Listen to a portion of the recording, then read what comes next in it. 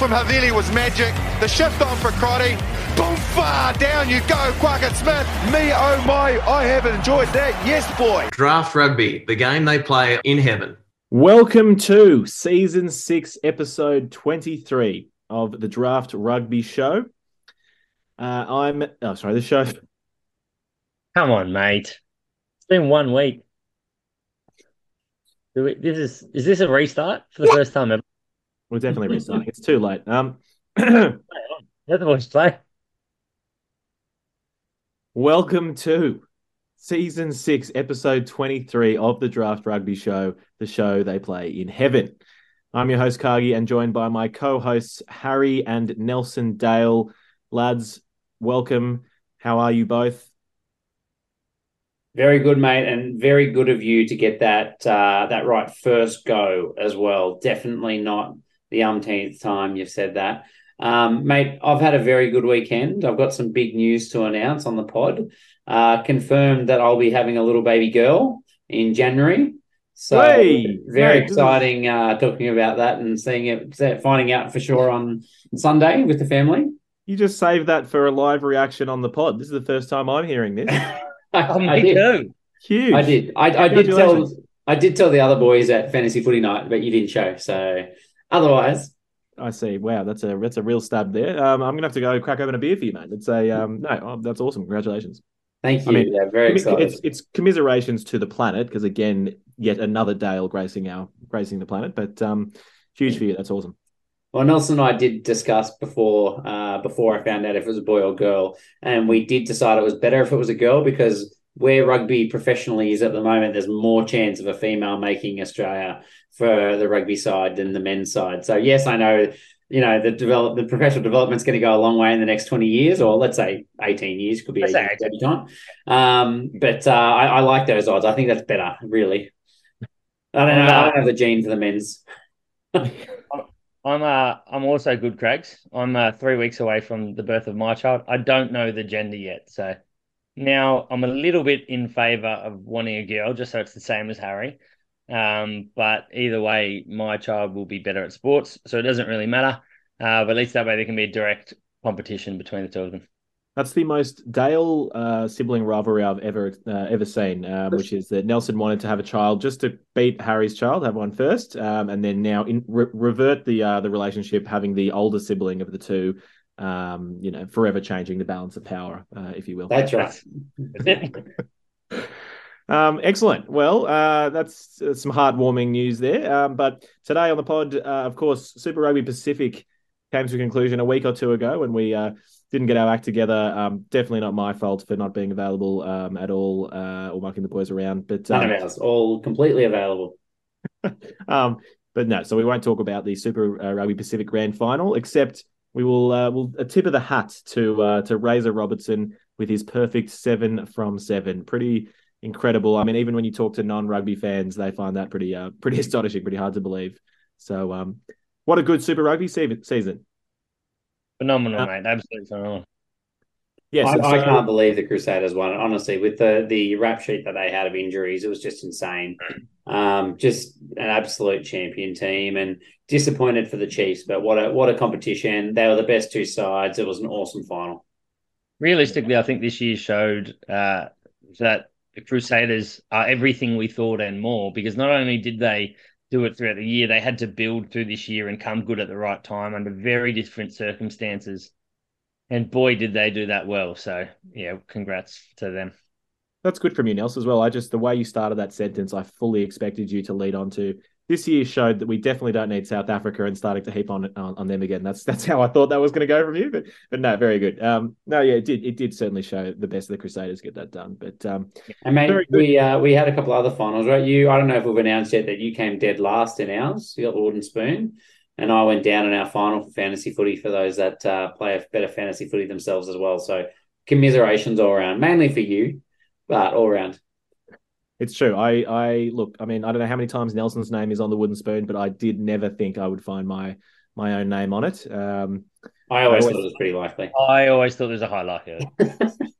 Well, I think, look, if we look at, we should actually look back to see who had the most weeks at the bottom of the table this season. Me by a Because mile, it could have been Harry, and Harry still ended up in the final, which it was is Harry. the hell of a story. So He had the bullet, the Mario Kart bullet that brought him to the front, getting to pick first for the first 14 rounds of Super Rugby. I think that's pretty strong.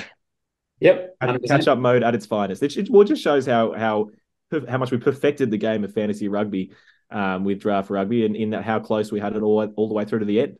I mean, how good was the last round? I couldn't sleep at all. I was rechecking the scores all night. So I did come the wooden spoon, but thankfully I didn't come last in the general season. So there will not be a sexy calendar from yours truly.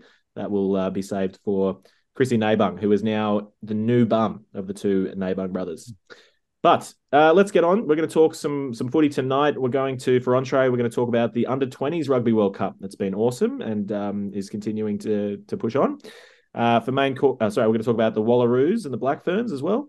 And then for main course, we're going to look at a bunch of these Smokies polls that everyone's loved getting involved with on Draft Rugby on Twitter.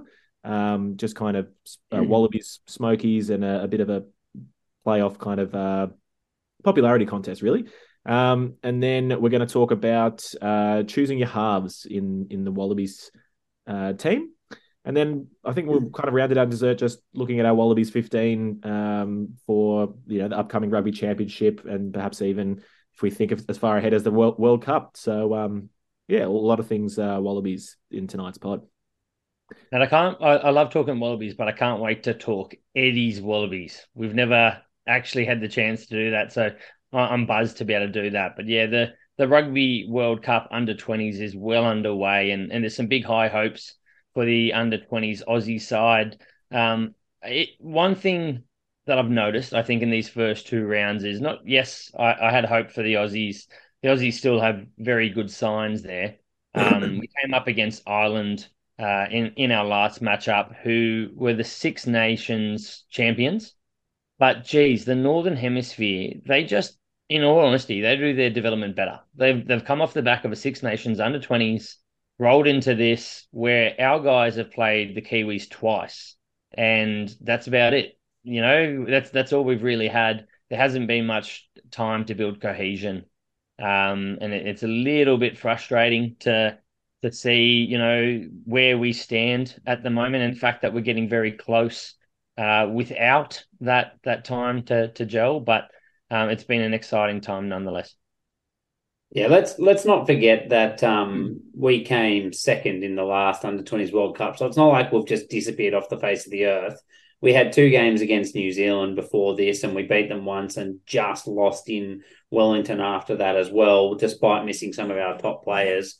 I mean, we were missing our first choice fullback. We were missing our first choice 10, and Tommy Liner would have been an absolute gold star player for us in this game, playing in the wet as well.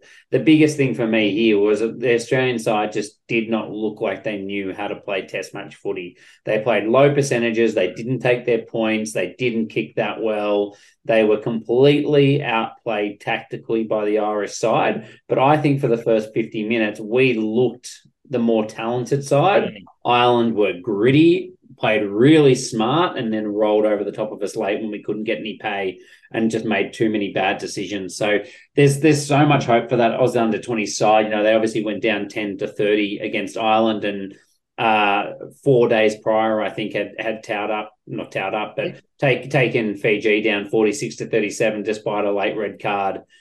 Scored some points late there when the subs came on. So there's a lot of hope, but I mean, I was just pulling my hair out in that game, just so frustrated watching the tactics. And there's just shades of Michael Hooper again, just like, back the boys, we're in a bad situation. The only way I can give my team confidence is by going for a try every single time we have a penalty in the half. You're 40 out straight in front, kick the points. Like, do not go to touch. They had a 20-meter line out off that, threw it over the top, completely missed it. It was just such bad footy. It's so frustrating to watch.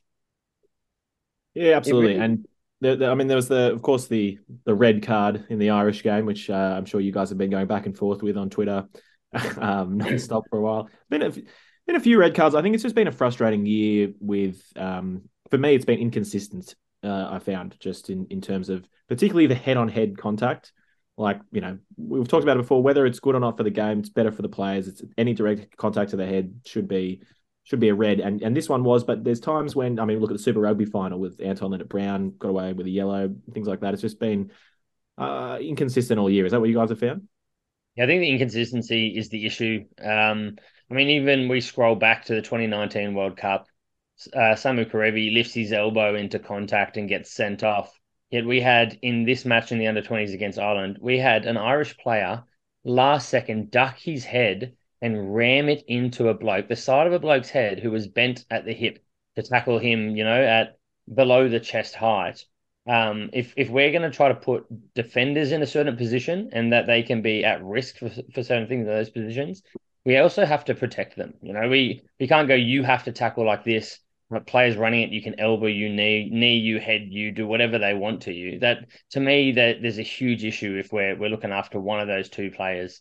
And the player that did that, the Irish player, he also last year in his first game for Ireland did the exact same thing, knocked himself out and the other player out. Like, this is not the first time the guy's done it. He gets to play on, and then they call it up after the match and give him a ban. That's, I mean, it doesn't help anything, but it's good to see him, you know, hopefully be able to take the learnings from this, that it's been pulled up afterwards. But geez, there's an issue. There's a lot of people there that were defending it, saying it's absolutely okay, that happens all game. No, it doesn't. No one rams their head last second into another. Well, it's illegal, right? Like we brought the laws up on Twitter during the game, and it is illegal. Yeah. So you can say what you want, but it's against the law to duck your head like that and leave with the head into contact. So look, it's disappointing on two fronts, right? On so many fronts. It's disappointing because in the game, these things need to be picked up. And as Cargie says, it's just still too inconsistent. Like, this stuff is obvious watching the game live. How is it that these professional teams, in particular the TMO, is not actually picking it up? And then secondly, Australia loses their open side flanker, one of our best forwards, to concussion from that hit. And then thirdly, Ireland now are down one player from a red, I think another maybe from a concussion. No, two players from red cards, I think, from that game, post-game. Like, it's awful for Ireland as well because of those bad actions that they're now going to have so many players out for the rest of the competition. Australia are obviously already missing Marley Pearce from a red card. So it's frustrating to see the quality of a competition being really tarnished by these red cards that are still occurring at a high rate, particularly after a Super Rugby season where seemingly we were past this. And also, it just been refed so inconsistently that when it should have an effect on a game as a deterrent, it's not. Yep. It's just wrong on every level. It really stinks how it's been followed through with at the moment. I think that's a great point. Like, obviously with the inconsistency, you never like get it right, but it's really felt like the times that they've got it wrong have really been the times it's needed to happen, and other times perhaps you could have got away with it. I don't know. It's been, so that's maybe added fuel to the fans. I feel like I agree, and that's 100% a bias of it happened against Australia. Yeah. Well, moving on from that, I mean, another thing that I know you guys really want to talk about, South Africa and Italy, and I'll let you get onto that in a second. But before that, speaking of another thing that annoyed me, just was in the France New Zealand game. There was another case of the leading with the forearm, bumping someone off, getting a card, and that was so Macca Springer scored what I thought was a great try, hard fought try in the corner, went up against his opposite number, gave him a big see you later, bumped him off, and ran over him for a try, and was called back. So try rescinded, like a much needed try rescinded, and then he was sent off with a card. And I just thought, like, I get the no contact to the head, but it's like, I hate when an attacking player gets like carded for running at someone. Essentially, do you know what I mean? Like, I just feel like it's a defensive play where you should get penalized for the wrong action in a defensive action. Let's take an action, like let's take the extreme, Craigs. If I was running and I punched someone in the face as I was running with the ball, should I be red carded for taking illegal action? Look, but that's not rugby, mate. Unless you're playing for Burraneer, that's not rugby. But I'm just saying, like that's essentially how they're ruling this, right? He's thrown his forearm into someone's face, which has knocked him off his feet and taking away his ability to make a tackle. So while it's disappointing to see because you want to see good attacking footy, it's fair enough. They just have to stamp it out. But then it needs to be really spelt out that, hey, we're going to try and clear this out of the game because, the one for us was obviously with the Wallabies having it happen to Karevi in the World Cup two World Cups ago now. Yeah, it One was against Wales, where it had just never happened before. It just needs to be clear and put across to everyone so everyone's very aware of what's happening if they're going to try. I don't know. The way I feel about it is that the player tackling just didn't do a good enough job and should have got lower or got in a better position. And the tricky thing is here, Craig, is not only that you're wrong. It's that, I mean, if the player is if the player is in a legal position, they don't have to be lower. They don't have to be what they have to be in a legal position. You can passively tackle someone all you like, mate. That's the game, isn't it? You have to be in the perfect position to tackle. If someone sticks an elbow out and hits you in the throat, that is an illegal play. Like, you just cannot do that. What happens if and we've seen it actually earlier this year, it might have been the women's game that a player did it and hit someone in the throat and she couldn't breathe and fractured her larynx or something like that and had to be rushed to hospital. And that was like a month ago, mate. I mean, like, you just can't be doing that. It's character building. I don't know. Maybe, look, I'm just scarred because it was my go-to move back in the day, just a big forearm to the face, bumping someone off. It was just... But you were never doing it to score a try, mate. So don't be upset. You were never that true, close. Mate. Unless I was 2 meters out, I wasn't scoring a try, mate. It's far too far to run for me. But no, look, moving on. Speaking of someone who can score a try with more than a few meters, also in this France-New Zealand game, is possibly up there as one of my new favorite players, Posolo Tuolangi, the son of probably the most feared rugby player on the planet, Henry Tuolangi. And mate, he is an absolute monster. He's 6 foot, almost 6'5", 149 kilos, 19 years of age, and he scored 2 tries against New Zealand. 18, mate. He's 18. He's 18. My God, I'm getting ahead of myself. He's 18. He scored 2 tries against New Zealand. Yes, they were rolling maul tries, but they could not stop him. And then he had one of these runs where he ran about 50 odd meters through 8 people, and they just could not put him down. He's an absolute force. I enjoy that you said they're both rolling maul tries. I mean, one was a rolling maul try. One was just him rolling the rest of the fucking side because he broke away from that maul and carried 4 blokes and got over the line. He is a phenomenal athlete. But let's put some of this in perspective. He had 4 tackle busts. He had a line break. He had an offload. He scored 2 tries. He ran 59 meters. He had 8 carries and 10 tackles of 68 minutes. He's 18. This is probably the youngest guy or close to it in the entire competition. How many minutes did he play? You say 60? Was it 60? 68. Yeah, he played. And he's the biggest at 18, mate. He's already the biggest in the comp. That's what I'm about to say, mate. He played 68 minutes. Bloke's 150 kilos. Do you know how hard that is to play 70 minutes? It took Will Skelton dead set until his late 20s to be able to do that. Yeah, and the best thing is on top of that, if it couldn't get any better, is that the current haircut he's rocking. He kind of looks like the Undertaker. He just like you know what I mean. They were playing in a game in the wet. Everyone's covered in mud. He looked absolutely terrifying. It was just awesome. So. No, look, I really enjoyed that. I mean, I guess I enjoyed New Zealand losing as well, but I was loving watching Tuolangi. Look, the tricky thing for him is what position will he be? I don't think he'll be a lock, which is what he played here. I think he'll be in the back row and he'll probably be 8. He is extremely slow for a number 8. It doesn't matter. He still runs. He's going to be a lock, mate. What do you mean? No, he's 192 centimeters. They have him. I think it was one. Isn't he 194? I thought it was 6. He's got another 5 centimeters to grow. He's 18. Yeah, that's true. They have him bracketed as a lock number 8. Look, if I was him, I'd want to play number 8. You want to take after in the footsteps of your father. Even if he's a bit slow, mate. Look, if he lost 10 kilos, he'd still be 140 kilos, and he'd be probably a bit faster. But he's 145. Yeah, 135 kilos. I mean, that's a scary number 8. That's where I want to see him. That's where everyone wants to see him. The next 3 Kindevetta, what do you reckon? Mate, he's bigger than Green Devetta. He's got him sorted already. I think he's already scored more professional tries. The game we're going to talk about next is South Africa versus Italy, continuing the trend of the Northern Hemisphere dominance. Italy got this done 34-26, but the main story out of this, it's been going all over social media, is David Odiasi, the captain, the open side flanker for Italy. I'm sure everyone now has seen his inspirational speech for the match. I was almost tearing up.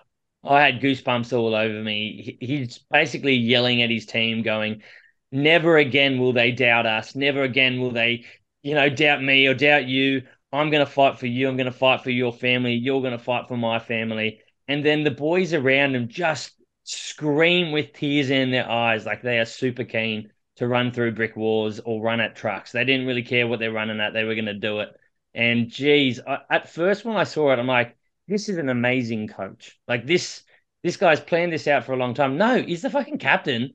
He's playing under 20s World Cup. And then he ran out there and he had a cracker game. His work rate is immense. He is a player for the future. He's a name that you got to write down now and lock it in, because you'll be watching a lot of this guy in the future.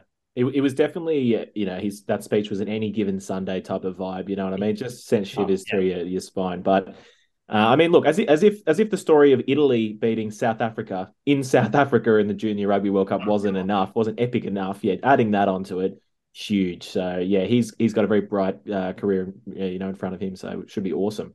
But I mean, about that game, I actually haven't watched the game or the highlights of that one yet. Harry, have you watched it? What did you make of it, or did you see any of the highlights or anything?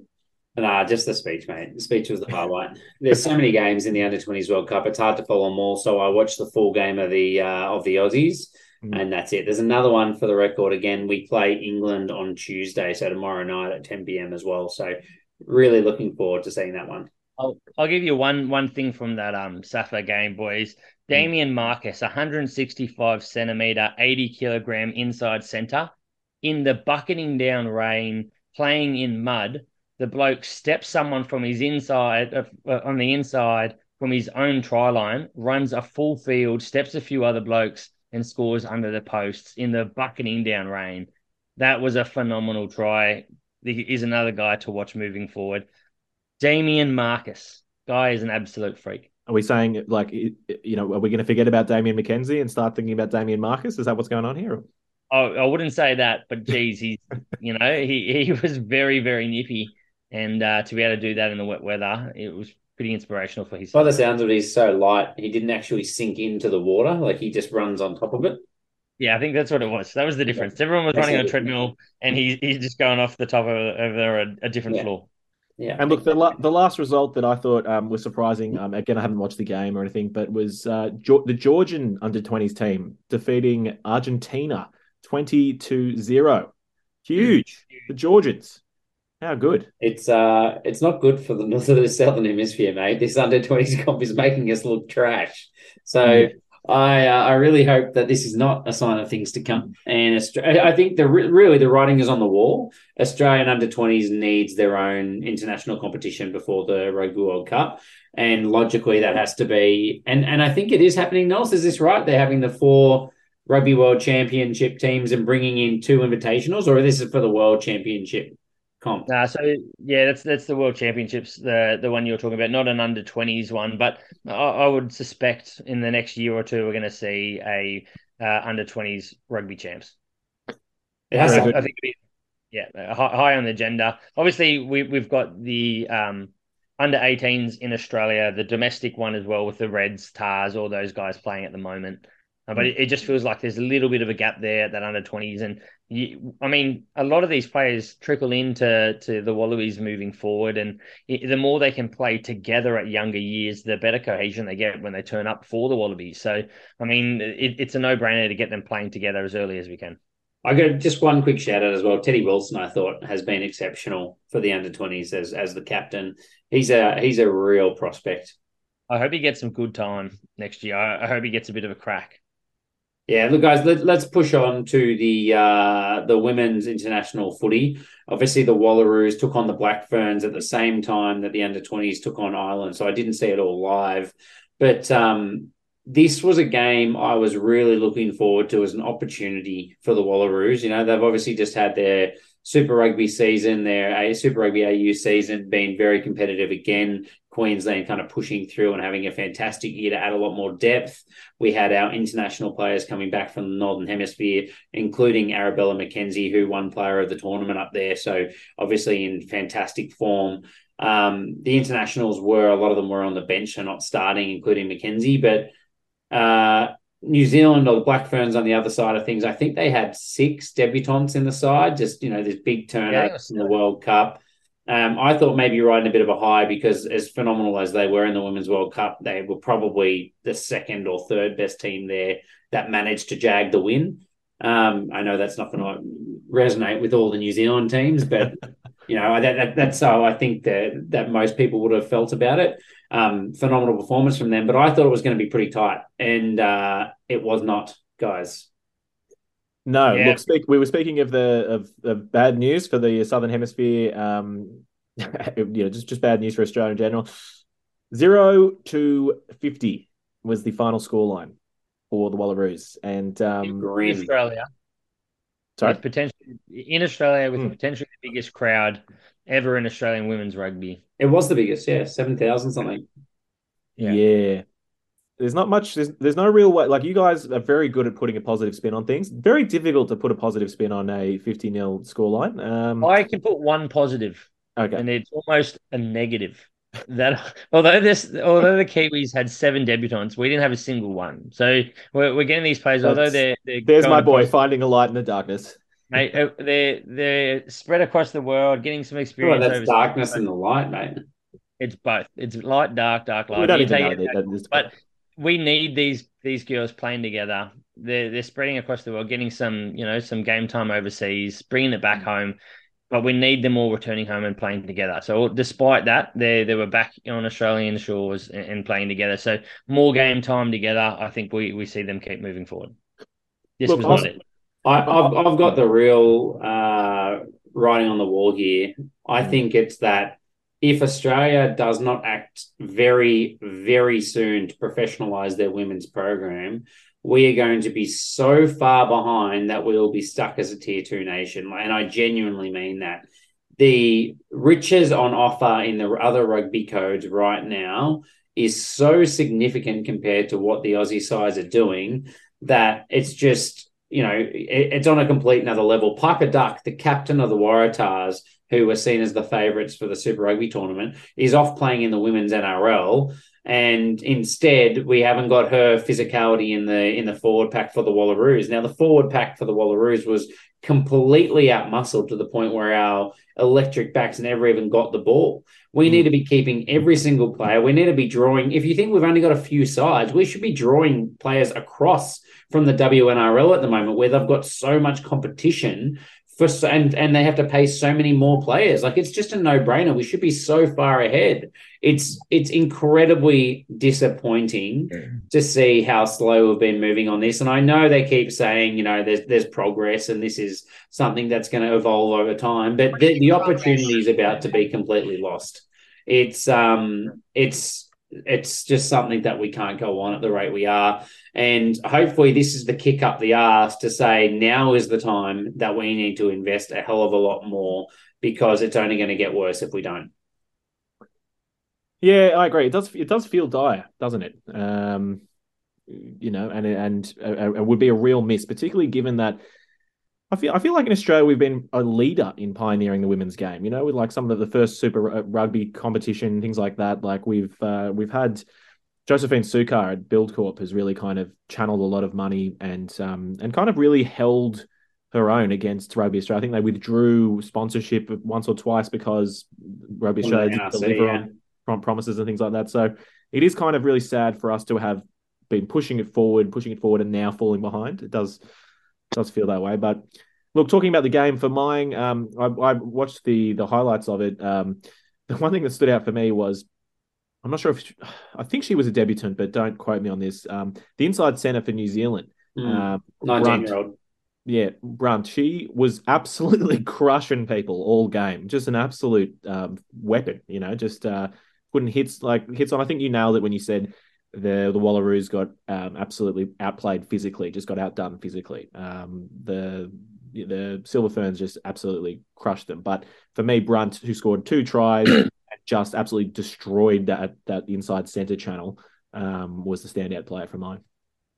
I think the saving grace here is that we've got 2 games now in the Northern Hemisphere against USA and Canada, who a few years ago were at the pinnacle of the sport. I think they're in a pretty similar position to what the Wallaroos are. I don't think that they're making any kind of great leaps. I could be out of date here, but that was the sense I definitely got from the World Cup last year. So unless there's been radical change, I think they're going to be in a similar level to the Wallaroos.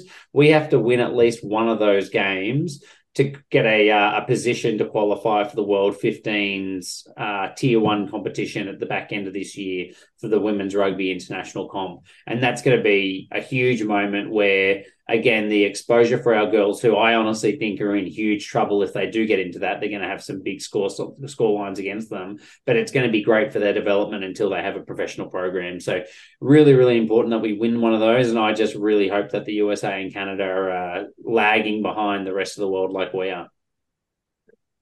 Yeah, look, I mean, the biggest thing is, like, if we draw some similarities to the men's game, I mean, you look, France has got a home World Cup at the moment, and France have really been able to invest and develop their pathways and their players so that they're ranked first leading into this World Cup in terms of who's the most likely going to win the men's World Cup.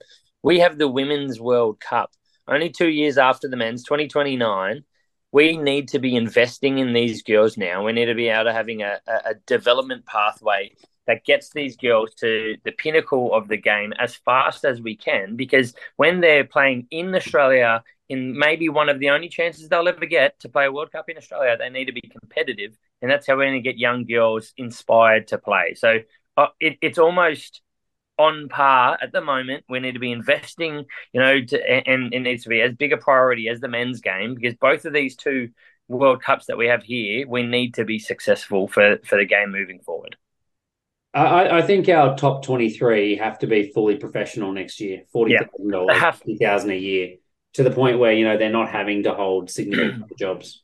Even then, look, the reality is 40, 50,000, that you kind of do need another job, to be honest, particularly in Sydney. But at least then they can do some very part-time stuff and train full-time. But Harry, maybe the plan is make them full-time professionals, give them 50,000, and then move them to Perth, where they're almost, they're doing well over in Perth. The house costs only 100,000. They'll be doing well over there. What do you reckon? That's true. Yeah, I'm all for it. Base them in Perth. It wouldn't be an episode of the Draft Rugby Show unless Nelson shut on the Southers or Western Australia. So you got to do someone, or the Kiwis, but they're just too good for us. Very good. Well, should we push on to the main course, where we're going to take a look through the semi-final and the final of our Smokies polls? I forget what you call it. One of those Australia's brackets. One of the brackets, the playoff bracket type scenarios. So we've got it up on the screen now for those following up on YouTube, but otherwise you can catch it on the Draft Rugby Twitter. Instagram. Nels, who wants to take us through the results? Yeah, look, I'll give us a bit of an update. So we had a quarter-final playoff. Carter Gordon beating Murphy to come up against Matt Fazler. Two guys that I think had breakout seasons, both in the Wallabies squad. And we had Carter Gordon winning this one 77.4% to 22.6% to have a matchup against the winner of either Brad Wilkin or Corey Toole. Corey Toole took that one out 70-30. So two strong favourites to make the final. Carter Gordon versus Corey Toole. Huge. And Nelson, you prepared a pretty cool graphic for that one. What are what's the nicknames? Mate, this is just having a bit of a dabble with Photoshop AI. It's a bit of fun. We have Maverick Carter Gordon. Mate, I think Maverick suits the bloke. He does things his own way, and he's an unorthodox 10, and I absolutely love it.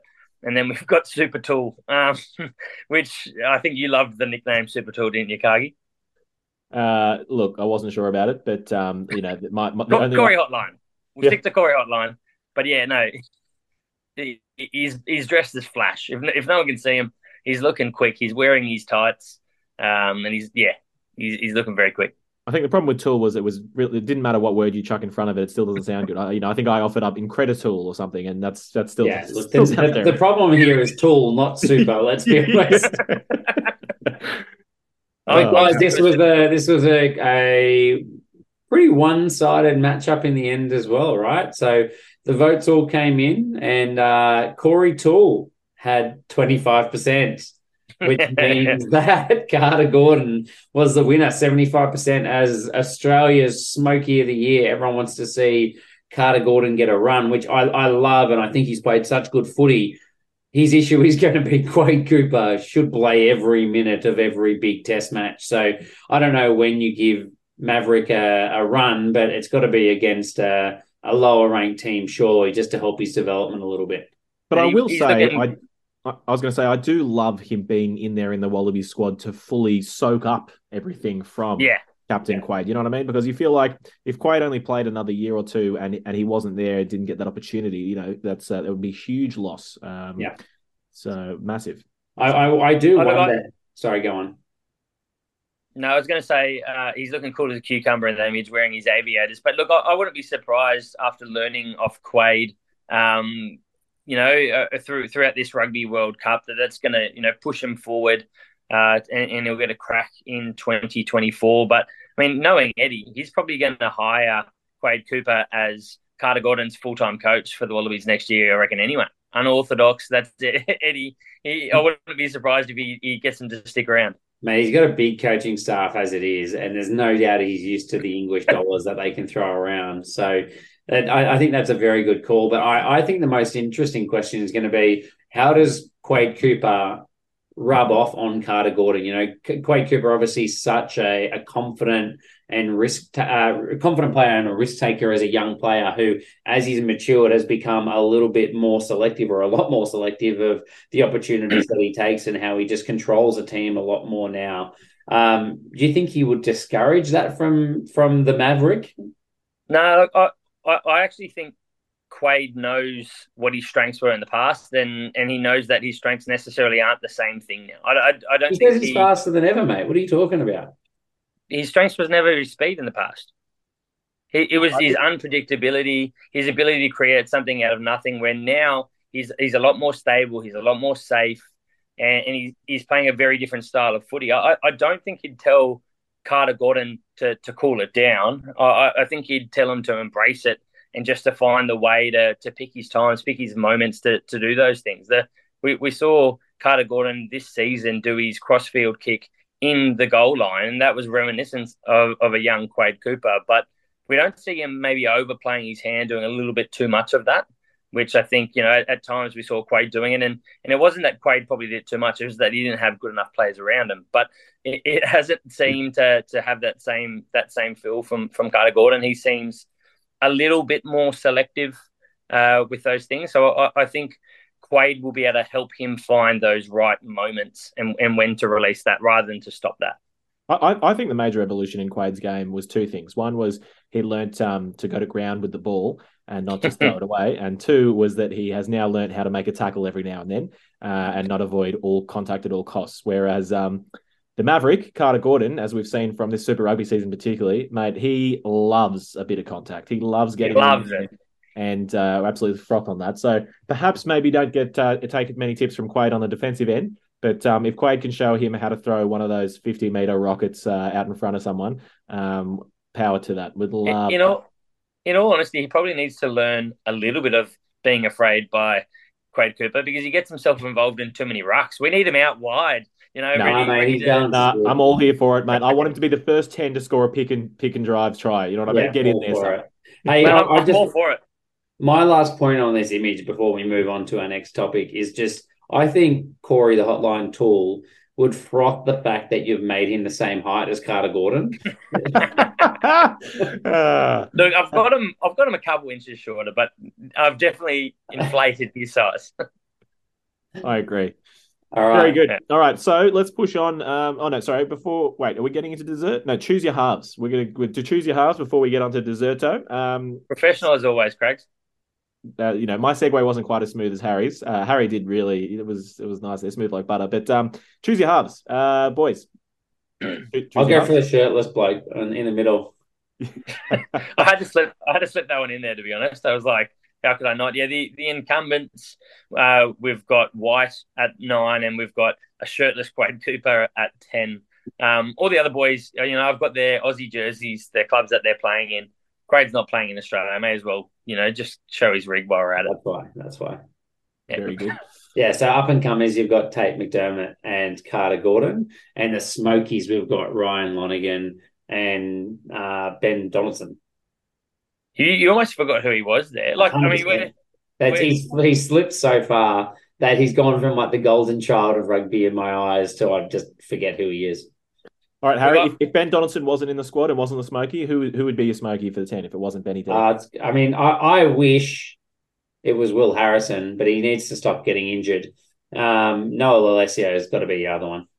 Yeah. Else? If it's not Benny D? Yeah, look, I mean, again, I exactly echo Harry's point. I wish it was Will Harrison, but he's been too injured. It'd have to be Lolesio. I think he's done well enough that he deserves to be around it. And I mean, he's been better at 10 than Ben Donaldson. He just doesn't have that versatility. I love Noah. I just think that the thing that's going to bite him in the ass so much is that try that he scored and then pointed to the camera and said, Carter who? No, mate, that's not going to bite him in the ass. That Eddie would look at that and go, fuck yeah, that's what I want on my team, mate. Like, Eddie's not going to be upset that a guy's passionate and wants to get his name out there and prove that he's got what it takes. No way would Eddie think that was bad. All right, boys. On that. It's not boys. That's all I'm saying.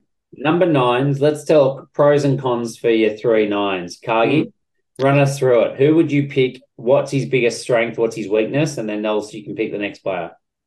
Easy. Nick White. Experience. Control of the game. Box kicking. Job done. Yeah, and look, Eddie has talked a lot about how much he wants a box kicking 9 as well. So writing's on the wall there. What's his negatives? Anything? Talks too much, maybe, yeah. but Tate McDermott probably has the same problem. I mean, I agree. I think it's just getting the ref offside. Yeah. I thought you were going to call him out for having a much better moustache than you, Craigs. Definitely. They need to give him one of those collars with a little, shock collar or something, and then just Eddie has a control up in the booth. Just cut it out, Nick. I really wouldn't be surprised if that was the case. Or just build it into the GPS tracker. You know what I mean? Build it into the GPS tracker at the back of your shirt. That's how you get it done. Who's your first choice? If it's Nick White, who's your second choice and why? It's Nick White. My next choice, first choice starter, so also known as a second choice, would be Tate. We know what Tate can do from the start of the match. Lonergan, I think, has earned his ability to potentially be, coming off the bench for the Wallabies, but Tate is unique in terms of Aussie rugby with his ability to snipe and pick and choose those moments. I think he has improved the speed of his ball. He's slowly improving his kicking game. I don't think his kicking game is up to scratch, his box kicking game, and I think that's the thing that's holding him back. He has apparently usurped Carter Gordon from the Tars. Jake Gordon. So, I mean, they're the two that are really battling out for this role. So for me, I think Eddie thinks that, he's obviously fixing up those issues and he's got that ability to snipe and set a game open. I was a little disappointed in their quarterfinal. I think he took a backward step and didn't really try to take the game by the horns. I thought he looked like he tried to just play a simple and simplified game, and that's not why you're picking the bloke. If you want a simplified game, he's not the guy you're ever picking. So when he gets his chances, I think he needs to take those moments and threaten with ball in hand. Yeah. And Harry, I would just say before I get on to Ryan Lonergan that this clearly is not the Wallabies Rugby World Cup squad. So I actually don't necessarily think Jake Gordon's out of the picture by any means. He's the most experienced by a long way of these 3 candidates at test level. I'm not talking about Nick White, of course, the other 3. So I think it makes sense that you spend a bit more time with Tate and Ryan Lonergan, and then if they're not giving you what you need, then you've got Jake Gordon who will slot back in pretty quickly as a mature head. Ryan Lonergan, I think his strength is obviously leadership and goal kicking. He's an excellent goal kicker, and he's obviously captained the Brumbies when he's had opportunities at times as well. So obviously a very cool, calm, collected head. I think his service is very good off the base. It's probably not quite as good as Nick White's, but I think he gets there quick, he's fit, and he gets the ball out a lot quicker than Tate McDermott does, and I think probably Jake Gordon as well. I'm still not completely convinced by his kicking game in play. I know he's got a good kick for goal and he has a long boot when he sees space, but I just think off the base of the scrum, I don't think he's quite accurate enough yet. And I also think he's probably got the weakest running game of the 4 halves as well. So I don't think he offers quite as much as well. Yeah, I think that would be my point. Is that I think we've discussed this before. It's that White's your test half, your test halfback. Tate's the best out and out Super Rugby running halfback, no questions asked. Jake Gordon kind of splits the difference. He's in between the two roles, and can offer kind of a little bit of both. For mine, other than being an excellent goal kicker, and maybe I underrate his leadership abilities and things like that. I don't really see, and it's because maybe we haven't seen enough of him, but I don't see anything that really excites me or anything extra that Ryan Lonergan brings to the table. Look, his pass is, in my opinion, miles above Tate's, and it's far better than Gordon's. His pass and his speed, his ability to do it and not fight us around the breakdown. I think his ability to get good, clean ball out quick is far above those two. But as you said, he doesn't offer the running game. He doesn't offer certain other things. So, I mean, if you're up and you need a mature, stable 9 to come on, close out a game, and maybe kick a penalty from long range, he's the bloke. But how do you know that that's what you need in some of these big games? You might need the spark, and that spark's Tate. That spark isn't Lonergan. I think it all comes back to balance. Like if you don't have someone that has an excellent quick long passing game and a running game, then you have to pick one or the other. So then I think you have to say, well, how much strike power do we have outside of him? We have Quade Cooper who can light it up, or Maverick. We have Samu Karevi who can set up tries and score things himself. We've got Corin Betty. We've got, we've got like, you know what I mean? Like we do actually have a lot of strike power through the team. So if you think about it that way, maybe the best avenue is, if you haven't got both, just to get someone that can give the ball out to your strike power, your experienced players outside. Yeah. I think that's a good shout, because I think, apart from being biased Waratahs fans, I think going before the squad was announced and whatnot, I think you boys would agree with me saying that when it comes down to it, World Cup, I'd be starting Nick White and I'd like Jake Gordon on my bench. Yeah.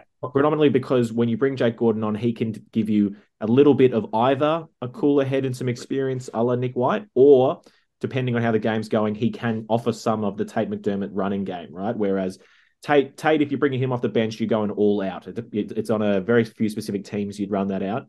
But yeah, it's really interesting to see how it plays out. And I think that's a really good way of looking at Harry, that Jake Gordon's not out of the picture, that perhaps this is the opportunity to give Tate and Ryan a really good go.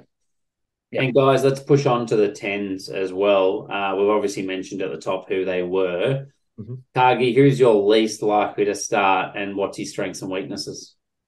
Well, Benny D is my least likely to start, which I think will be the same answer for you too. Strengths and weaknesses. I mean, look, he's got...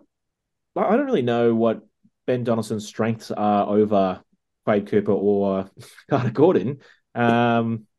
I mean, I guess that he's the best fullback out of the three of them, if you want to ask some versatility. Versatility, mate. Versatility. I don't know if I'd pick him above them. To be honest, I'd probably take Carter Gordon at fullback. I'd probably give him a go as well. Absolutely. But yeah, so I mean, look, he's got some really good tactical kicking. You could argue that perhaps his tactical kicking could be not better than Quade's now, but could be better than Carter Gordon's. I'm not sure. Doesn't have a bigger boot than probably Quade or Carter Gordon.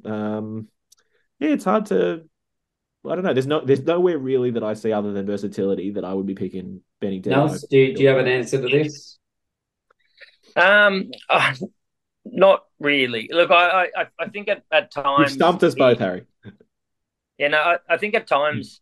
He's shown he's got a very good ability to take the ball to the line and threaten with ball in hand. But, I mean, when you're comparing him to, two of the best Aussie 10s, I think in a long time to do that. I don't think he's necessarily on the same level as them, but he does have an ability to find himself in space and make a good long pass and find blokes around him when he's in those gaps. I think... Guys, if you're looking for a positive here, you need to look back to 2022. I think you guys are letting your recency bias of his struggles in 2023 cloud your judgment a little bit here. Last year, he was the Iceman. Like, he just didn't look put off by anything. No challenge was too great. He was very much like the 23 Carter Gordon, where he just want to have a go in the way that he seemed to want to have a go and never seemed too overawed by the challenge. He kicked a lot of big late penalties. He seemed to control the game very well, and he seemed to back himself all the way. Whereas this year, his confidence has been rocked, and I think that's been taken away from him. I think if you're listening to the pod or watching on YouTube, get after Harry on Twitter. You can feel it from Nelson and I as well, just saying I don't think you can call Ben Donaldson's 2022 anything like Carter Gordon's 23. For the record, I'm not saying he was the 2022. No, that's exactly what Harry was saying. Get after I'm talking about him being so confident and backing himself and having the confidence to play to the best of his ability despite the moment and the pressure, which I think Carter Gordon's done well. I'm not saying they're playing the same way. I'm talking about how unflappable they've been under pressure. Don't feel like you got to defend yourself. Just because we don't agree that you think Ben Donaldson's 2022 season was better than Carter Gordon's 23. I mean, that's fine. We don't agree with it. That's fine. I think it was better. I think it was better than Quade Cooper's 2011. Oh, all right, man. Now that we've got that soundbite to replay over. Yeah, that's right. No, look, the problem, for me is very simple. Definitely recency bias for me, for sure. But the other one is that Ben Donaldson just doesn't excite me. He's a 10 that does the basics does the basics really well. You know what I mean? Delivers great service, makes some good decisions, but he just doesn't offer anything like any particular thing exceptionally for mine. Whereas I think you're right. I think he could be your Bernard Foley. He could do his job. He could be serviceable, and he could be good. He could actually be a good player. But I think Carter Gordon offers things where you look at this guy and go, he could be the best in the world at 10 in a number of different measures. And I think he has the ability to do that moving forward. Yeah. I don't think Carter Gordon, I don't think Ben Donaldson, you would say the same, but he has an ability to be a very good Wallabies 10. Let's get on to it. Carter Gordon, tell us why he has the ability to be the world's best 10. I've got it. I was going to say, very simply for me, Carter Gordon, I'm looking forward to watching him run over Richie Mo'unga in this, or Beauden Barrett, whoever the All Blacks throw out of 10. I want to. He can be incredibly physical. He's a big man and he has some pace. He's not afraid for contact, both in D and in offense. So that's the thing that he brings to the table. Whereas Quade, no one. I've said it for years. I don't think anyone in the world has as good a pass as Quade Cooper. And can put the ball in. I don't think there's passes he can put the ball in places that other people simply can't do. Out in front of people for them to run onto. There's no 10 in the world you would rather have as an inside center than Quade Cooper. Yeah, if you were the inside center. Yeah, look, Carter Gordon at 189 centimeters and 93 kilos at 22. This bloke makes a tackle every 8.5 minutes, and some of them are super physical. This is a guy. For a while, we have had, 10s that have shied away from contact. He's looking for contact, ball in hand, and on the defensive side of the game as well. And players will be aware of where he is. Players were aware when they had ball in hand where Paisami was, and no, he's not in and about the Wallaby squad at the moment, but they knew he was going to come in and put a shot on them. This is a bloody 10 that people are going to have to be aware of. And then ball in hand, if you're not switched on, ready to put a shot on him, he's going to run over you. He can throw a beautiful pass, but he can run directly over you and make you look like a goose. So he's going to make players, doubt themselves, have to pay more attention to him. He's not just going to be someone who's going to distribute that you can give 50% of your attention to and 50% to someone else. You have to put your attention on this guy to stop him in his tracks, because if not, he's running over you, he's stepping you, or he's looking for someone that's going to run a gap around you. And I love hearing the Rebels coaches all say that he's an absolute student of the game. Like, he trains so hard. He does his extra learning. Like, he is trying to pick up absolutely every bit of info he can off every single coach. So his ego is not too big for him to continue to learn. So I think the world's at his feet as such a young 10 at the moment. What is he now? He's 22. And look, and my last point on that would just be this: was one of the things that really appealed to Eddie that stood out for him was it was effort. It was effort getting back in D. It was effort chasing through kicks. It was effort getting up and moving back in the D line. Hitting ruck, exactly. I'm trying to try and think of when you've seen an Australian 10 give that much effort in recent years, because I don't know if can remember one, honestly. Like, in all honesty, I cannot think of a 10 who I think has had that effort and some of it's misguided, and I think needs to be pulled in. But I've spent a lot of my time playing rugby as a forward saying to backs, once you make the pass, you have to then go and clear that ball out if there's no forwards out there at that time. Carter Gordon is making the pass, and it can be a cutout, and then he's making sure we secure that ball. The Rebels would have lost a lot of ball, even with their good back row. They would have lost a lot of ball if he wasn't the man blowing over and helping to secure that ball. So if he can, hone that in, make his right choices, he doesn't shy away from anything on the field that needs to be done, and his work rate is immense. Harry, any final thoughts on this Carter Gordon love fest? No, we've talked a lot.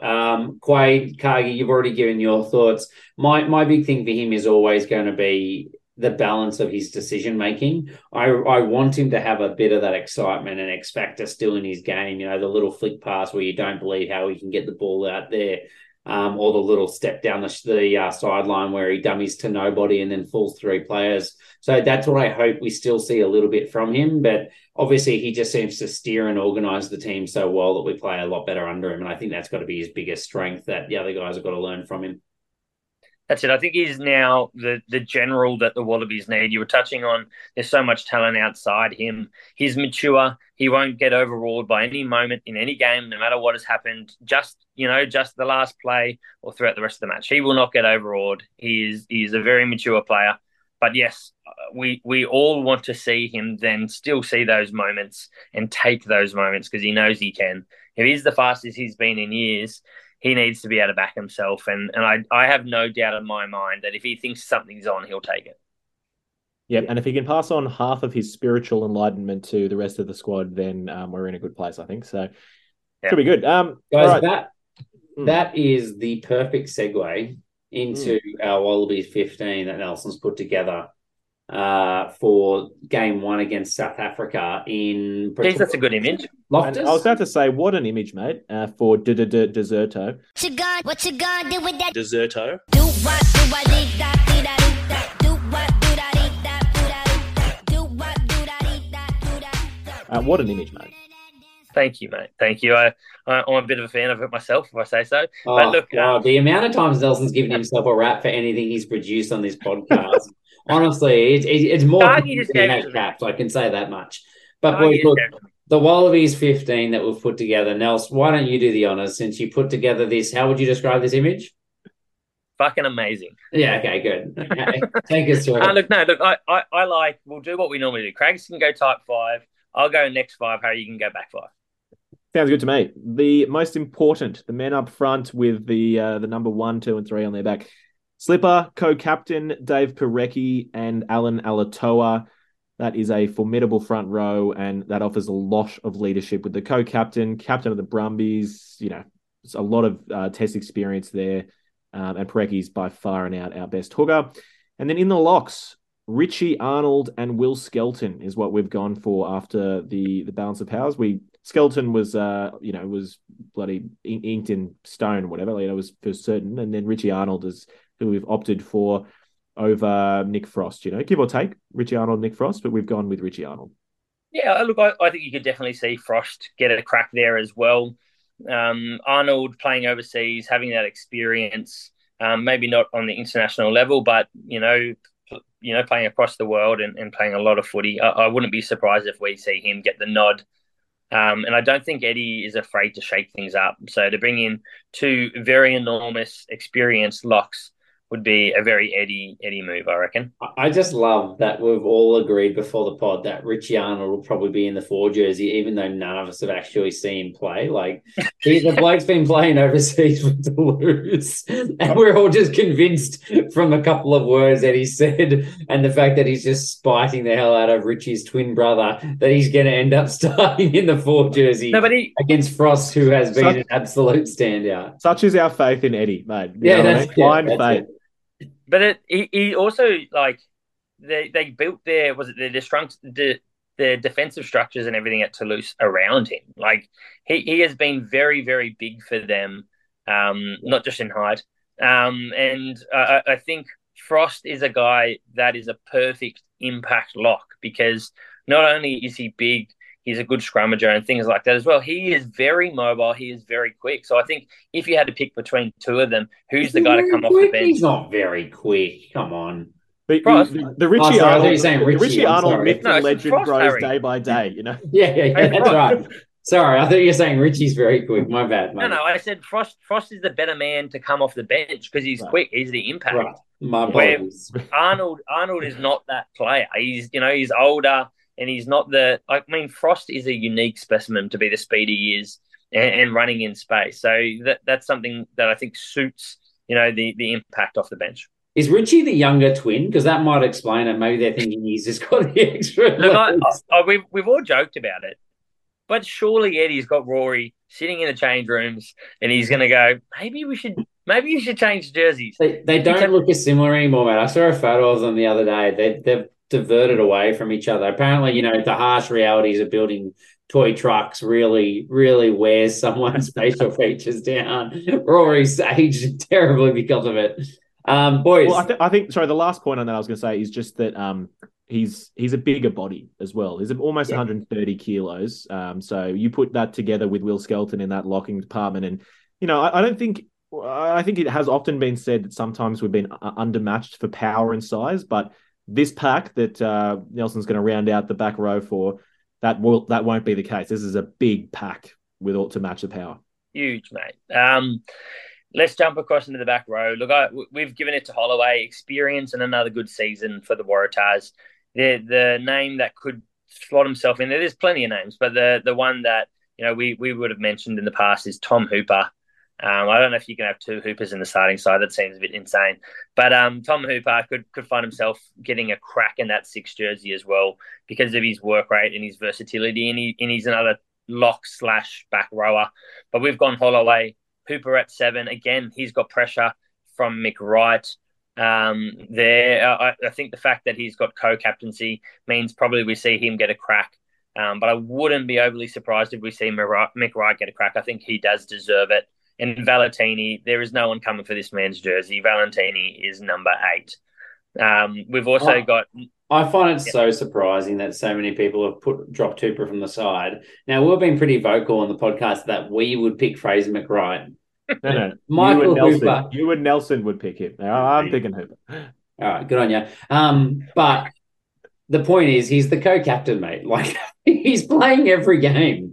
I'm sorry, Fraser McWright, but he's playing every game. Fraser McWright's going to play Samoa or Fiji or whoever it is in our pool that's ranked lower, and that's it. Yeah. And Jed Holloway also in the leadership team, mate. Tom Hooper is not starting above him in our first choice side. If he does start above him in this test, it's only because he's getting an opportunity, and that's it.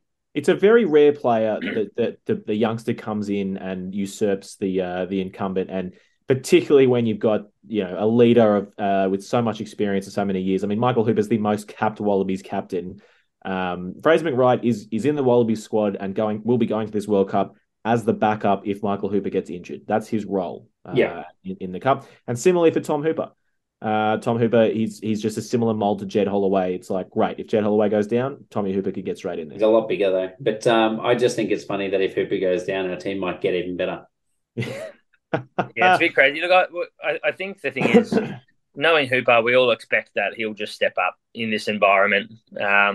He's done it again and again and again. So that's the thing about Hooper, and he'll get that chance. And I mean, he's surely going to be training the house down and leading the way. So that in himself, you'd assume gets him a start, and as he deserves it. But I wouldn't be surprised if in this rugby champs we do see Mick Wright get a start in a 7 jersey. And look, I don't know whether or not he did go over on tour or not, but just a player who I've just gotten re-excited about, but there's been absolutely no chat about for the number 6, was Bobby Leota. Just remembering about how good he has been the few times he's had a chance in the Wallabies jersey. He's been out too long.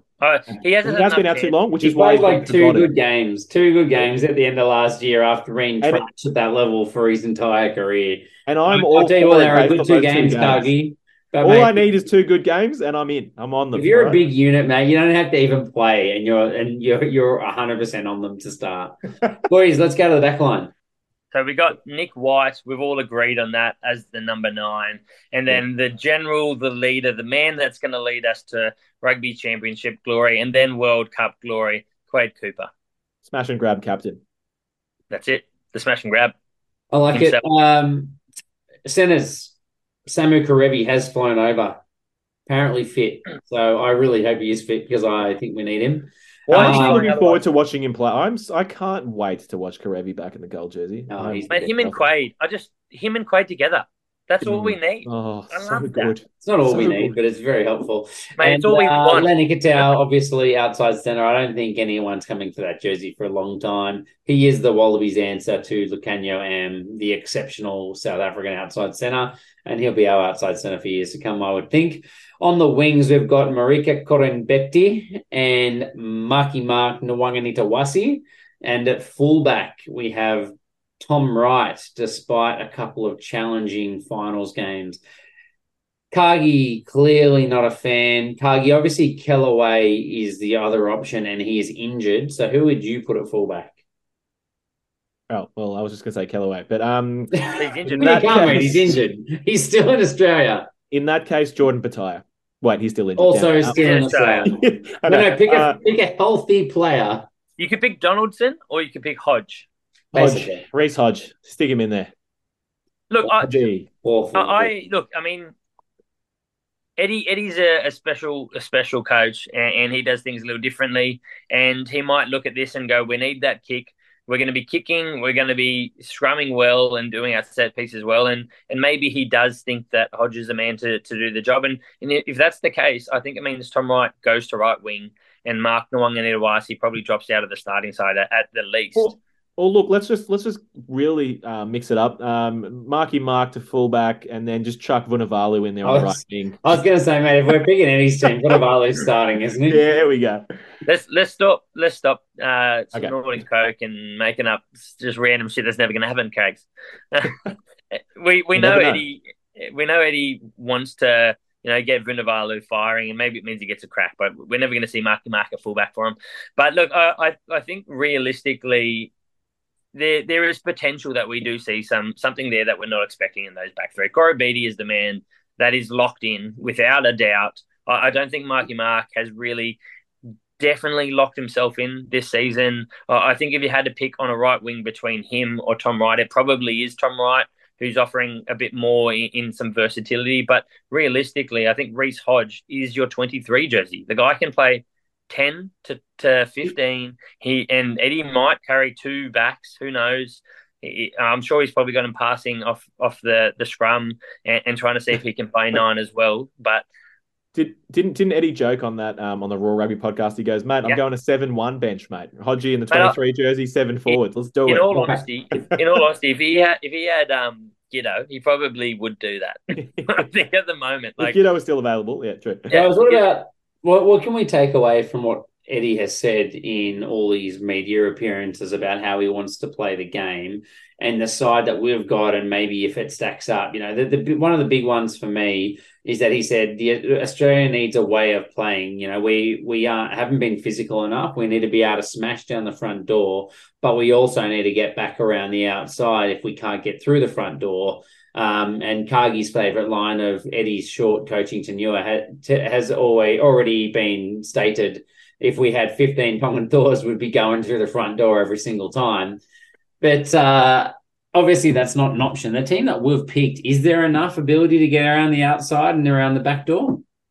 Yeah, I think there is. I think we have the back line there that can be, coming through the centres with hard lines off Karevi, Tommy Wright slotting in and finding gaps and spaces. Corin Beattie pick and driving himself. So this is all the front door though, mate. Where's the back door? I'm asking. I'm saying there's plenty of front door.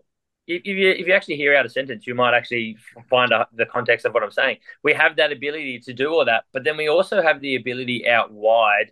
We've got so many players that are threats in tight, as I was talking through, smashing through that front door. So the defensive line has to be aware of them, and that's going to create some space out wide. But if we listen to Eddie says, the possession game is dead, and I agree with him. And that I think it was something like 70 odd percent 75% of tries scored within 3 phases. So he's not going to take 10 attempts to knock through the front door and then fling it wide. That's not what Eddie's doing. Eddie's going 1-2 crossfield kick, 1-2, second play out the back and get it to a wing. We're going to see maybe the ability of a Vunivalu or Nwanga Nidawasi getting crossfield kicks. There's potentially going to be an NRL flavour here, and he's trying to mix things up and do things a little bit differently. And Australian rugby has the NRL behind it, has some changes there that's different to the rest of the world. And I wouldn't be overly surprised if we see, crossfield kicks brought in a little bit more, or other things along those lines, going, well, we don't have unlimited tackles. What's the point of doing 10, 12, 13? If we're going to do a few and then we need to find a way over, maybe we take our chance with the crossfield kick, because maybe if we have those guys out wide, it's as high a chance as, trying to bang through that front door for so many phases. Doesn't tend to happen. I think, Harry, in answering your question, that we've got some fantastic strategic kickers in Nick White and Quade Cooper, two very seasoned players who are really good at reading the game and seeing the space that's available. It's a little bit concerning with, I'd say, our back three, like the back three we've named here, of a more questionable kicking ability. Corabetti is a string that he's added to his bow, in recent years, but I'm not sure how much kicking he's been doing in Japan. And then, Tom Wright and Marky Muck, not particularly known for their kicking games. If you do throw someone like a Reece Hodge or a Kellaway back there, lifts my confidence levels. But I think it's going to come down a lot to Quade's strategic kicking. And I think a change to the game that Quade will have been loving will have been the 50-22 rules. You know what I mean? I think he will love the way that will open up space. And so not only the kicking, but the result of that, of the opposing team having to defend further back, just means that there's space available, and Quade can put the ball anywhere out in front of someone. So, yeah, I do think we can work our way around and not only smash down the front door. It sounds like we're playing very Rassie Erasmus 2019, doesn't it? Like, you get over the ad line and set yourself up for a try in the first 3 phases. Otherwise, you go for a contestable, basically. That's what I'm reading into it. And he just wants people that are very good in the air. So Nwanga Nidawasi, Vunivalu are going to be extra useful to them. Tom Wright for the pace, Corabetti for absolutely everything. So, I think it's the writing's on the wall that's how we're going to play. That was going to be my last question. I was just going to say was, obviously, Corabetti, he's been crushing it over there in Japan, but, not having got to watch him week in, week out, and it's been a year since tests, is he still your first picked player in the Wallabies team? Yeah, I'm getting big nods from both the boys. Mate, he's outperformed Michael Hooper, and you keep picking Michael Hooper, so I'm definitely picking Corabetti. There's no way you're not picking him. He's my first pick on team sheet every week. Corabetti is, but I was just saying. I thought you said Richie Arnold for a second. Or Skelton's my number 2, mate. There you go. I think we've also got, Eddie's going to pick forwards that do their core skills, win their scrums, win their lineouts. But you look at the likes of Skelton, he's going to want to have guys that can be battering rams, your Valentinis, things like that as well. And I mean, Tupou fits that mold when he comes back in. They're going to be able to create spaces. If you're going to score and create opportunities in 3 phases, it's not about repetition. It's about actually having threats at every moment that could get their ball in hand and create something, including your forwards. And Skelton, Tupou, Valentini, they're the guys that can do that. So I can't wait to see it. I have to say, I've said it probably too many times on this podcast, but my favourite bit of Wallabies rugby I've watched the last few years has always been Skelton and Tupou both coming off the bench and just watching them take turns, hit it up, and just decimate anyone they're playing. And if you add Valentini into that, because I think at that time Harry Wilson was playing at 8, and don't get me wrong, Harry Wilson can certainly run the ball up, but can you imagine being a team having to face Tupou, Skelton, and Valentini taking turns running the ball? Like, you need to commit 2 defenders minimum to that every single time, and you still know you're gonna lose ad line. Unless you're South Africa. I can't wait. This is big. Guys, look, the other 2 questions I have for you. Number 1, we've got 5 internationals in this team, and legally at the moment in Rugby Australia's policies, we are allowed 3.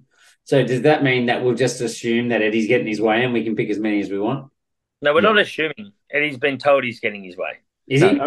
They've said the whole way, they go, whatever Eddie wants, Eddie will get. But and then when Eddie's asked, he goes, "Oh, I need to look at it and decide what's best." But they've come out and said, whatever Eddie wants, Eddie gets. Like if he thinks they need more, they need more, and that's what they're getting. Look, Michael Checker tried to get his own way, and unfortunately, in the last couple of years of his coaching tenure, didn't. And he kind of had didn't get his own way with management. But Eddie Jones would have stipulated in his contract, "What I say goes, mate." You know what I mean? He'd have. There's no question. Yeah. And I don't think this will be set in stone. I think this will be what's needed for the World Cup. Smash and grab. He's sold that to the staff at Rugby Australia, going, "This is a smash and grab. Let me do whatever I want." And then we can decide moving forward in 2024 what we're going to do. Now, what he would have said is that smash and grab, the smashing applies to your rules and regulations, and the grabbing applies to any resources I need to make this happen. That's Love smash and grab all throughout, mate. And last question, boys. Do we play the Springboks A team, B team, or a mix of both? Mate, we play the Springboks B team, and it's disrespectful. And for that, I hope we win for the first time over there. It's been touted, it's been put up on what they think the Springboks backline is. There's a few articles, there's a few people talking about it, but it's saying Reinach at 9, Libok at 10, Esterhuizen and Am at 12, 13, Moody. Who have we got at 14? Ali Aronsa. Aronsa, yeah. Yeah, and then LaRue at 15. Yeah. But look, I mean, to be honest, I don't think that's that bad a backline. Like it's not bad, mate. It's just not their 18. It's not. But yeah, I mean, that's the approach that the South Africans are going to take, and I still think it can be an incredibly difficult place to win a game. You know. Oh, mate, of course it is. We've never won there. That's probably a hint that it's not that easy. But look, I think one of the things is Eddie is going to try to go, boys. This is a year we create history. This is a year we do things that no one can believe. And it starts here, breaking this hoodoo for the Wallabies over in Loftus. And, I mean, the Springboks, no doubt, have come out, in the past saying we're going to keep our best side at home and we're going to send our B team away. This year, they have decided that is not what they're doing, by all reports. So Eddie is selling this to the boys that this is absolute disrespect to you guys. If you can't turn up and put on a show day one in the rugby champs when we've got a small time to the World Cup, when people are disrespecting you like this, how are we going to be able to do anything this year? So the Wallabies going to come raging. Can I give you a hot take here? I actually reckon that Eddie, the mastermind, he's actually negotiated with the South African Rugby Union and said, look, as the defending champs, you guys have enormously high expectations on you. You actually want to lose your first game just to really temper expectations. And the Wallabies, we really need a boost. We really need to get this win to break the hoodoo, just make the World Cup more competitive. So, you know what I mean? Let's just negotiate a deal. I forget exactly how the pools play out in the Rugby World Cup as to when we could possibly play South Africa. I don't know if it's all the way in the final. I'm not sure. But I wouldn't be surprised if Eddie he's figured it out, mate. You know what I mean? Just temper the expectations over there in South Africa. There are a few injuries, I would say, as well. They got Khaleesi out with his meniscus injury, I think, for him, wasn't it? Yeah. Even Tibet is listed as injured, and Andre Pollard as well. I'm not sure what they were like. Pollard a hammy or something? Yes. Was Pollard ruled out of the World Cup as well? I don't think so. No, I don't. No, he's potential. I think he potentially was. Yeah. Right. Yeah. So yeah, look, if they do play a relative B team, like it's still going to be a good team. They have a lot of depth. Of course, they will. They're right up there with France, England, and New Zealand as the teams with the most depth in the world. So yeah, I think the last pod we went through the announced squad, and we were amazed at how similar it is to the last World Cup, just in terms of the level of experience. And it's an older squad, you know what I mean? But just a hell of a lot of experience in that squad. Yeah. Mm. Yeah, they're no matter what, they're a scary side. Look, I've got the rest of the draft squad out here that's been released. Again, we don't know if it's true or not. They've got Vermeulen at 8, Peter Steph du Toit at 7, which is obviously their blind side. Marco van Staden at 6 with Khaleesi injured. Snyman at 5. Jean Klein at 4. So making a debut for them. Franz Malherbe, Bongi Mbonambi obviously suggesting that Malcolm Marks will be sent overseas, and Oxenche with Marks being sent, Kitshoff being sent overseas as well. Still a very good side. Yeah, right. Well, I was just looking up how old Vermeulen was. So. I was just looking up how old Vermeulen is. How old do you think Vermeulen is? He's like 39. He's very old. He's 37. I think he's either just about to turn 38 or he just turned. I think he's just about to turn 38. I was like, wow, he's another World Cup. Huge. Yeah, he's not young. No, I love Vermeulen though. Yeah, no, he's good. Very good. Guys, so we know nothing about the teams and what the tactics are for this game. So let's just get a tip quickly. Australia versus South Africa by how many? Nels, we'll let you go first, mate. You're always on the tips. Mate, if you asked me without Eddie, I was going to say we lose by 30. With Eddie, I've bought the chockies. I'm eating one a night, and I'm getting more and more excited. A bit fatter too. The Wallabies are going to do history. I don't think they should, and I don't think this is a real fair bet. Don't listen to this if you're betting. But I'm going to say the Wallabies are going to win by 3. Nice one. Yep, drinking the Kool-Aid, mate. Wallabies by 5. Yeah, Wallabies by 7, I think. Yeah, but boy. Jeez. How good. We'll listen back to this and enjoy this later. And New Zealand versus Argies, boys? Yeah, the Pumas by... Argies to get it done, for sure. Is that game in Argentina? Is that the first game in Argentina? I don't even know. Yeah, I think so, but no Will Jordan, which is a bit of concern. It sounds like I think it is related to his head. And they said it was. That's actually quite deeply concerning. You got to feel for the bloke, but it means we get to see the potential debut of Shooter Stevenson. Obviously, we might see D-Mac or someone else back there, but Shooter Stevenson really, really deserves a chance. And I'm really excited to see him get it. He's really earned a crack, so hopefully he gets it. Yep, huge. All right, well, look. That's the main thing. Great discussion, boys. That's another episode of the Draft Rugby Show, the show they play in heaven. Pretty pumped for Test footy to come back next weekend. And I'm not sure if we'll be potting next week or the week after or whatever, but we'll see how we go. It was a great season of Super Rugby. What do you mean? Nelson's going to be up 24/7 with a new baby, so he may as well record a podcast. That's true. Very good. Any final thoughts or comments? Time down the pod. I've already told him to get up and do the night feed. Nelson's freezing now as he's supposed to give us his words of wisdom. Instead, we've just got him flexing and biting his lip on YouTube. This is why the video format's the best. It is great. It is good stuff. All right, boys. Well done. Well, thank you for listening, and we'll catch you again in the next one. I am here. Hooroo!